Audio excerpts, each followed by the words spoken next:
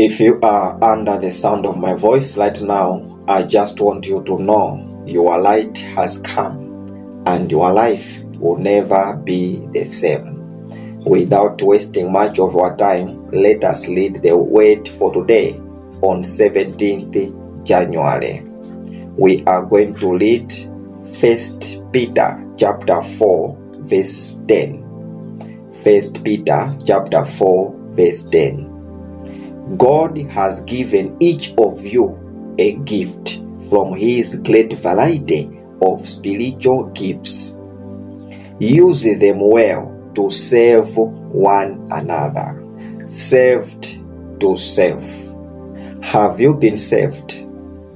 And the question is, why have you been saved? In our text today, we learn that you have been saved to serve others. Every born-again Christian, everyone who calls himself a child of God, present in the house of God, has a spiritual gift, one or more. You cannot be in a house of God without a spiritual gift. God provides a spiritual gift to everyone who accepts Him for the reason of service. The reason you have been saved is that you must serve others. When we read Exodus chapter 8 verse 1, God was talking to Moses. He said, "Go to Pharaoh and tell him this, that he must let my people go. Why? I want my people to serve me." Meaning that you cannot serve the Lord while you are in prison. You cannot serve the Lord while you are enslaved. Many of you have been enslaved due to sin. You are living in sin.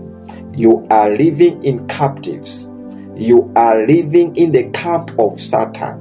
And with that, you cannot serve the Lord.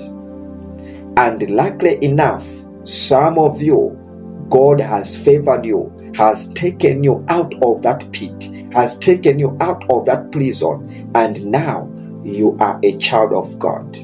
But the problem is, you are not doing anything in the house of God. What you need to know is that you have been saved to serve others. Your first calling as a human being is to receive salvation, is to get saved. And then after getting saved, you need to start walking in the service of another. That is serving others. And you cannot serve others without a tool. You cannot build a house without tools for building that house. This is why God provides spiritual gifts. Spiritual gifts are like tools. They are there to help you serve the Lord in a better way. So as you become a child of God, as you become a born again, just know that God has gifted you with the spiritual gifts. Just know that God has given you spiritual gifts. Many of us do not recognize our spiritual gifts just because we do not allow ourselves to be in company with other believers. The Bible encourages us to always dwell together with other believers. It is in that unity, it is in that gathering where you can discover what you are supposed to do. You cannot recognize your spiritual gifts in isolation. You cannot recognize the gifts God has given you when you are staying alone. This is why the moment you are in a church, the moment you are in a gathering, you must be there to find a certain gathering you can be with. Your spiritual gifts are like your tools for service. You have to serve God with your spiritual gifts. God wants you to serve Him.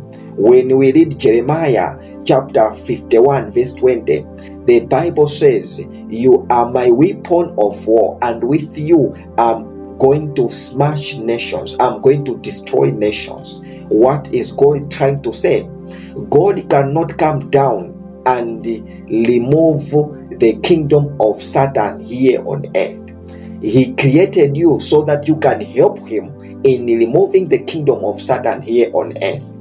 As you discover your gift of praying in tongues, that means you will start walking in that gift. You will start interceding for other people. You will start interceding for your marriage. You will start interceding for your community. You will start interceding for your country. You will start interceding for your friends. In that way, that means you are bringing the kingdom of God wherever you are. And in that way, God will say, "You are my weapon of war." Do you realize that you are that weapon of God? Have you discovered the kind of a weapon God has given you? Failure to discover the kind of a weapon God has given you, that's why you are failing to go far in your life. God blesses a person that serves him. So you are not just supposed to receive Jesus, but after receiving Jesus, use that love you have received to save others in love.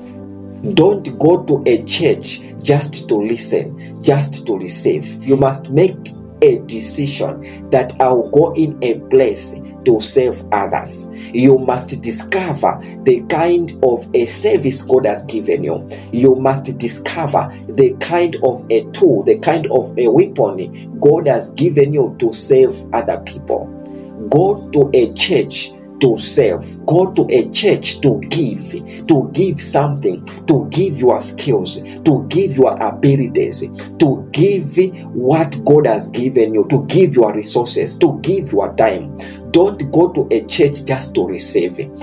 You are going to church just to receive is the reason behind your stagnation. Your life cannot go far if all you want is to receive. But God has created you, has designed you to give out something. And you give out something by the gift God has given you. Do you realize the kind of a gift God has given you? Better you recognize it and you start walking in it. The area you do, the area you will see the manifestations of God in your life. God blesses the people who serve him, and you are going to serve God when you are free. You are free so that you can serve God. Use your freedom to serve God. I want to pray for you right now. Whatsoever gift God has given you that is hidden, may it be revealed in the mighty name of Jesus. Every hidden gift in you, I pray that it will manifest in the mighty name of Jesus. God will take you in a place where you discover your gifts in the mighty name of Jesus. You have been saved to save others. May you walk in the service of others in the mighty name of Jesus. May the good Lord grant you the boldness to walk in the service of other people in the mighty name of Jesus. God bless you, and this has been your light for today. May you go out there and shine, shining like never before in Jesus' mighty name. Amen.